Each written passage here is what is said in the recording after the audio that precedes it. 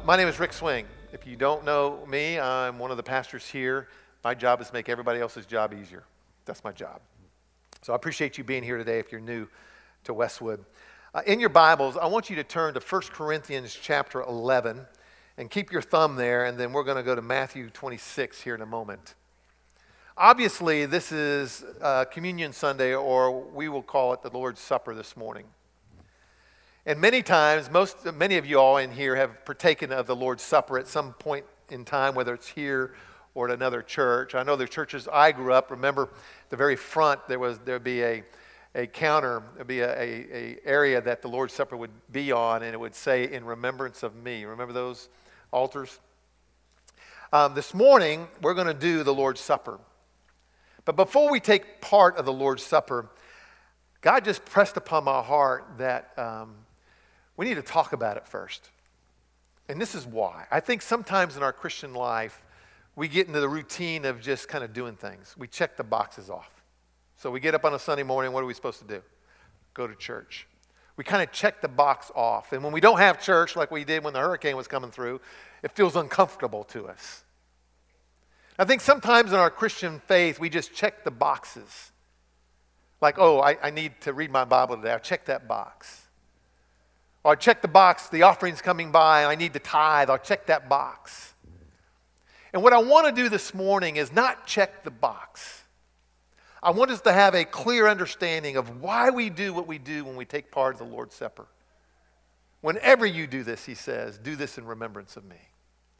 So I want to make sure that there's kind of fundamentals. I'm just an old athlete, and I firmly believe that if you did the fundamentals well, it made the rest of what you did go easier.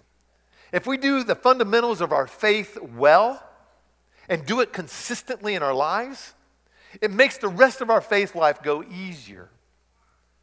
And the truth be told is, we have a generation that is now attending church, a generation that we're trying to reach that sometimes don't go to church. And that generation, this millennial generation, sometimes we make fun of, but here's the truth. They're the ones who are going to be taking your seat one day. They're the ones who we got to give this church over to. They're the ones that need to understand exactly what we do. So I think there's a responsibility that we have to make sure they understand. If they never grew up in church and they start coming and we say we have an altar call, that they understand what an altar call means. Or if somebody mentions revival, that's not a foreign word. They understand what it means. Or if somebody says we're going to tithe today, they understand what that tithe means. When we say we're going to take the Lord's Supper today, that they won't check off the box because everybody else goes and does it, but they'll understand what that means. We celebrate two ordinances from the Scripture here at Westwood. The first is believer's baptism, and the other one is the Lord's Supper. And you may ask, so what is an ordinance, or how does something become an ordinance? Well, there's several distinguishing marks about making something an ordinance. One, it has to be instituted by Christ. So as we talk about the Lord's Supper today, the Lord's Supper had to be instituted by Christ. We find that in Matthew 26 and Mark 14 and Luke 22, in these accounts by the disciples of that first Lord's Supper. Secondly, it's got to be taught by the apostles. And we find here in the book of 1 Corinthians, chapter 11, where Paul is teaching the church at Corinth the proper way to handle the Lord's Supper. And then thirdly, an ordinance needs to be practiced by the early church. And in Acts chapter 2 and 1 Corinthians 11 here, we see where the church is actively participating and practicing the Lord's Supper. I want you to turn to Matthew chapter 26. Let's talk about, just briefly, that first Lord's Supper and kind of the context in which we're going for today, because when we get to 1 Corinthians 11, it's about a church that's been established for a little bit. Matthew chapter 26 and verse 17. So let me give you a little context about this first Lord's Supper. Here's Jesus, and he's gathering his disciples together because he knows, Jesus does, that just in a few short hours he's going to be arrested. And very shortly after that, that road to Golgotha where he hangs on a cross is going to take place. So in verse 17, it writes, on the first day of the Feast of Unleavened Bread, the disciples came to Jesus and they asked him, where do you want us to make preparations for you to eat the Passover? I want to stop there for just a moment. So what Jesus is doing is he's going to add at the end of the Passover meal this Lord's Supper. Now the Passover, if you remember, it's something that took place in the Old Testament. So if you've been in church for a while, you'll remember the story of the captivity of the Hebrew nation Israel under King Pharaoh of Egypt. They were enslaved under his command. And God grabs Moses and he says, Moses, I want you to go to Egypt. I want you to go to Pharaoh. I want you to tell Pharaoh to let my people go. Of course, Moses, reluctantly at first, goes and does this. And he goes to Pharaoh and he says, Pharaoh, my God says that you need to let his people go. Because God had a plan for him. There was a promised land to go to. Well, Pharaoh said no. So God told Moses, go to Pharaoh and tell him there's going to be some plagues that's coming if you don't let my people go. Pharaoh said no. So sure enough, plague 1, plague 2, plague 3, plague 4. He kept saying no to God. Finally, Moses comes to him on plague number 10. And Moses says, if you don't let God's people go, the firstborn son of every family in Egypt is going to die. Is going to die. Well, Pharaoh said, no. So what took place then is Moses gave instructions to the people of Israel. He said, I want you to take a lamb, a perfect lamb. I want you to slay that lamb. And then I want you to take the blood of that lamb. I want you to coat the doorpost of your house with a lintel. So that when the death angel comes, he will see that blood that was covering your doorpost, and he will pass over, and your firstborn son will live. So that's what they did. That was the Passover. And we know how the story goes. Firstborn son of everyone who didn't have that perished. This is what it says in Exodus chapter 12, verse 24. They're commanded, the nation of Israel, it says, remember these instructions are a permanent law that you and your descendants must observe forever. In other words, from this point forward, this Lord's Supper is something that you need to observe because you need to remember what God has done for you.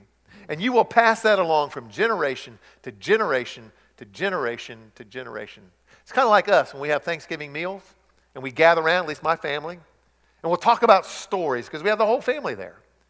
And we'll remember, we'll pass something down from generation to generation to generation. That was the purpose of this Passover meal. And here's an interesting thought. In my studies of doing this morning, I came across this. Do you realize that nowhere in the Scripture are you commanded to remember Jesus' birthday? Now, we do a pretty good job of that ourselves, don't we? Yeah, we remember his birthday quite well. But we are commanded in the Scriptures to remember his death. What that tells me is that his death, what took place about his death, was really, really important for all of mankind. So what does the Lord's Supper require of us? Let's go to 1 Corinthians chapter 11. Hope you kept your thumb there. 1 Corinthians chapter 11. Paul is writing this letter, 1 Corinthians, to the Corinthian church.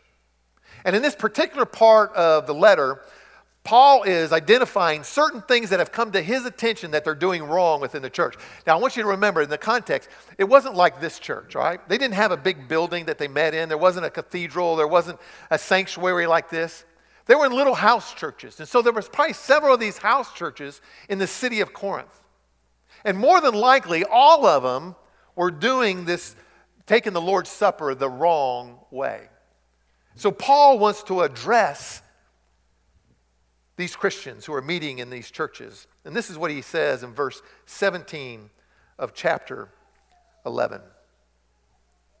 He says, in the following directives, I have no praise for you, for your meetings do more harm than good. And we'll get to later on where he talks about a specific meeting in the Lord's Supper. Paul is saying, hey, listen, in these directives, you have done more harm than good. And I need to address that. Now, what we do here today isn't what was taking place back then, and thank the Lord. I mean, basically it became a party.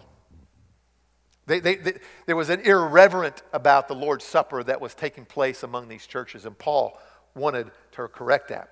So what's required of us as Christians when it comes to the Lord's Supper? There's three things. Here's the first one. There needs to be, there has to be, there must be an examination of your heart. Two heart things we must examine this morning. The first is an examination of salvation. The second is an examination of sin. Look at verse 27 and 28. It says, so then, whoever eats the bread or drinks the cup of the Lord in an unworthy or irreverent manner will be guilty of sinning against the body and blood of the Lord. Everyone must, okay, this isn't a suggestion. It isn't just a thought. It's a command. Everyone must examine themselves before they eat of the bread and drink of the cup. The Greek for that word examine there is to test or prove that something is considered genuine or not. So back in those days, they would examine some gold to prove that it was genuine gold and not some other form. So you ladies, you got diamonds on your finger, right? Now all the guys are going, okay, where's he going with this? You want to know that's real, right? That's a genuine diamond from your husband because it reflects love along the way. We are to do the same thing in the examination of salvation. Is my faith genuine or not? The intent of the Lord's Supper was to take it with those who had a genuine faith in Christ. It doesn't make any sense at all for the unbeliever, the one who doesn't know Christ, to partake of the Lord's Supper, because we do this in appreciation and remember of what he has done for me. If I don't have a relationship with him, it doesn't make much sense to partake of this supper. It becomes irreverent, unworthy, if you will. For some in this room today, the most important thing you can do is examine your heart and ask yourself the question, is there a genuine faith in my life? Romans 1:16 says this. Paul writes, for I am not ashamed of the gospel of Christ, for it is the power of God to salvation for everyone who believes. For the Jew first and also for the Greek. Paul writes in Romans 5, he says, but God demonstrated his own love for us in this, that while we were still sinners, Christ died for us. In other words, before you were born, before you were thought of, Jesus had you on his mind when he went to the cross and died for you. Before you ever said yes to Jesus, Jesus, come in and make a difference in my life, cleanse me of all my sin, and I put my trust and faith in you. Before that ever happened, it says that Christ died for you. There has to be an examination of salvation. Do I know Jesus or don't I? Here's the second thing. There has to be an examination of sin in one's life. See, part of the reason that Paul was writing this to this church in Corinth is that the idea behind the Lord's Supper was that the church would gather and there'd be sweet fellowship. It didn't matter whether you were rich or whether you were poor, whether you were a different skin color or you came from a different country. The idea was when you stepped into that house church, everybody was the same. Because the one thing they all had in common was a relationship with the person of Jesus Christ. And they weren't doing that. They weren't doing that. There was this unworthy part of what they were doing, and that's what it says in verse 27. This irreverent manner, they were guilty of sinning. And I want us to know today, this isn't an examination of sin in your life where you feel so guilty and you feel so unworthy to come and take part of this. It's not what it's about. Because I've had people say that to me. My life is such in wreck and ruin. I'm in so much sin that I can't participate in the Lord's Supper. Now, the Holy Spirit may tell you you need to be still. I get that. But there isn't this condemnation of guilt of sin in your life. That wasn't the purpose. The purpose was that Jesus died for this sin that I have. Therefore, I'm going to give it to him. He paid the price for my sin. I give it to him. And there's victory behind that. Listen, none of us are worthy. Y'all hear me? None of us are worthy. We're only worthy because of the grace that Jesus showed us, that God showed us through his Son when he shed his blood for our lives. That's the only reason. So when we have this examination of sin in our life, it's the idea that we're saying, okay, Lord, I can't do this on my own. I got junk in my life, but I want to be in right standing with you. So I confess this junk in my life. Because you paid the price for all of it. A couple of my favorite verses in the Bible. 1 John 1, 8 and 9, it says, if we say we have no sin, it says we deceive ourselves and the truth is not in us. In other words, every one of us sin. Every one of us. But it goes on to say, if we confess our sins, he is faithful and just and will forgive us of our sins and purify us from all unrighteousness. As far as the east is from the west, he forgives us. He forgets it. You don't have to hold on to it. Romans 6:14 says, for sin will have no dominion over you, since you are not under the law, but under grace. You're no longer under the law. By the way, when we take of the cup, it represents the blood of Jesus, this new covenant in Christ.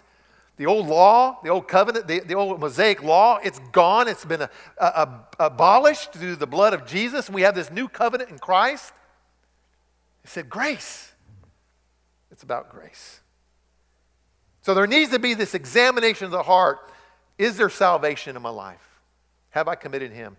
And what is sin there that I can just turn over to him this morning? Here's the second thing that's required of us when we take the Lord's Supper. We're required to remember the cost. What did it cost Jesus when he went to the cross and he died for you and for me? Look in verse 23. It says, for I received from the Lord what I also passed on to you. He's telling these Corinthians, hey, listen, you may not want to listen to me, but I'm telling you something that God said. God gave me this to tell you. He said, the Lord Jesus, on the night he was betrayed, he took that bread. And we had given thanks, he broke it, and he said, this is my body, which is for you. Do this in what? Remembrance of me. In the same way, after supper, he took the cup, saying, this cup is the new covenant in my blood. Do this whenever you drink it. Why? In remembrance of me. You cannot take the Lord's Supper in a worthy manner and not remember what he's done for you and for me. He is saying, when they spit upon me, Rick, in your place, remember me.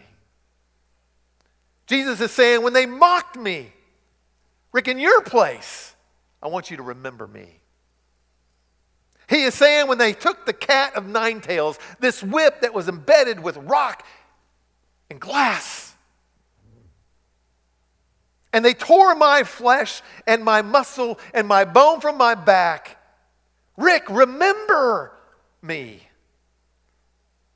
Jesus is saying, when they placed a crown of thorns on his head that tore into his skin and embedded itself into his scalp, he says, hey, remember me.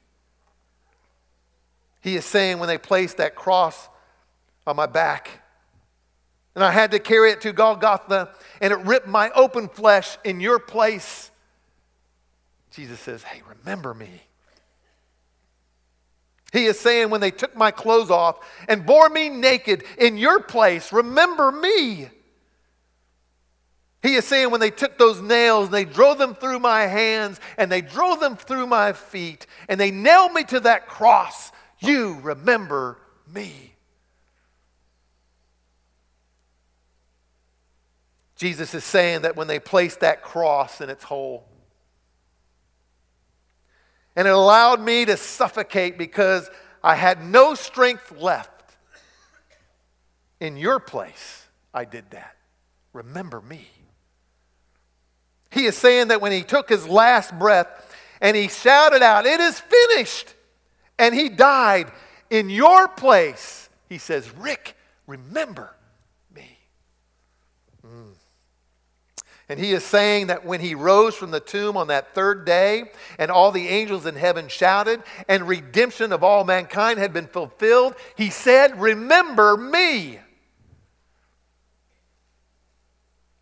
2 Corinthians 5:21, a powerful verse, says, for he made him, meaning Jesus, who knew no sin, to be sin for us, that we might become the righteousness of God in him.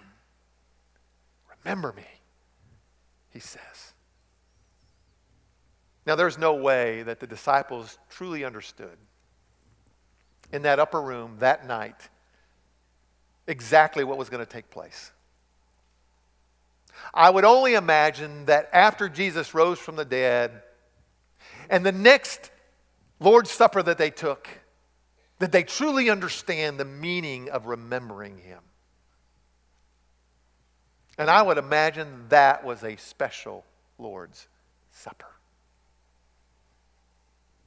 But I also know in the scriptures it says that once they took the bread and they took the cup, in the Gospels it says they sang. See, I'm a believer that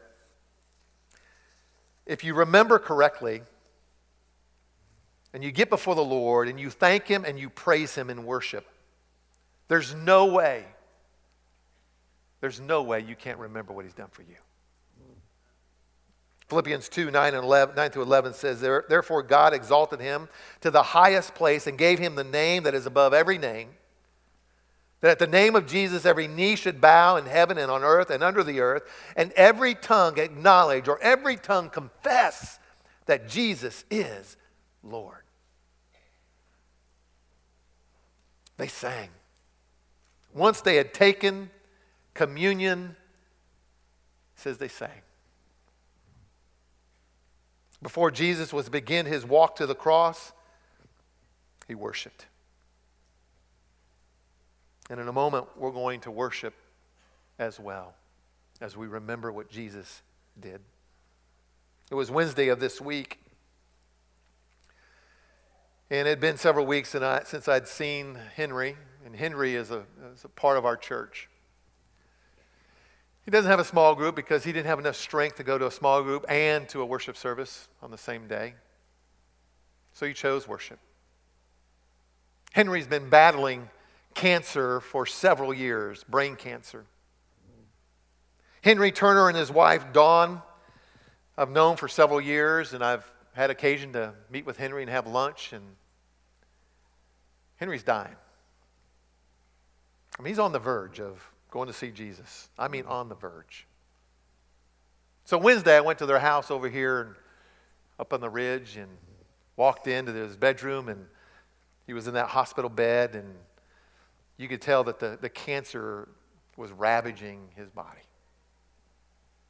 But there was a smile on Henry's face. He was happy to see me. I was happy to see him. And we had a conversation about dying. Henry, you ready? Yes, sir. I'm ready. And then we started talking about today. Henry says, I understand you're preaching. I said, yes, sir. I'm preaching. What are you preaching on? I said, the Lord's Supper. He looked me right in the eye and he says, I want to be there for the Lord's Supper. Well, we knew he couldn't, but that was a desire of his heart. I want to be there for the Lord's Supper. I want to take that bread and I want to take that cup, he said, because it means something to me. In fact, he said it means even more today than it did years ago. Well, I prayed with Henry and got my car, and I said, you know what? I'm coming back tomorrow. We're going to do Lord's Supper. So I called up Dawn. I said, Dawn, as soon as I make a hospital visit, I want to come by, and I'm bringing the Lord's Supper with me, and we're going to take it. And she told Henry, and Henry couldn't wait. So on Thursday, I walked into that room. Henry, they'd washed his hair. They got him ready. Had a new T-shirt on. He was sitting up in his bed. And he looked at me with that grin on his face. He says, man, I'm ready for this Lord's Supper.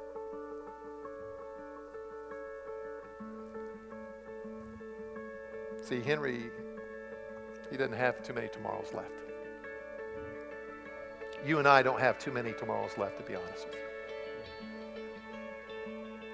So when we get the opportunity to worship our Lord and Savior for what he's done for us, you do that. Henry is going to be in a better place here soon. And I'll do his funeral. And I imagine at that graveside, we're going to take communion. We'll take communion at that graveside. We give praise and we give thanks. For us today, it's very simple. The Lord's Supper, what does it mean to you? You have Jesus in your life? Any unconfessed sin? Are you remember the cost that it took for us to have this grace?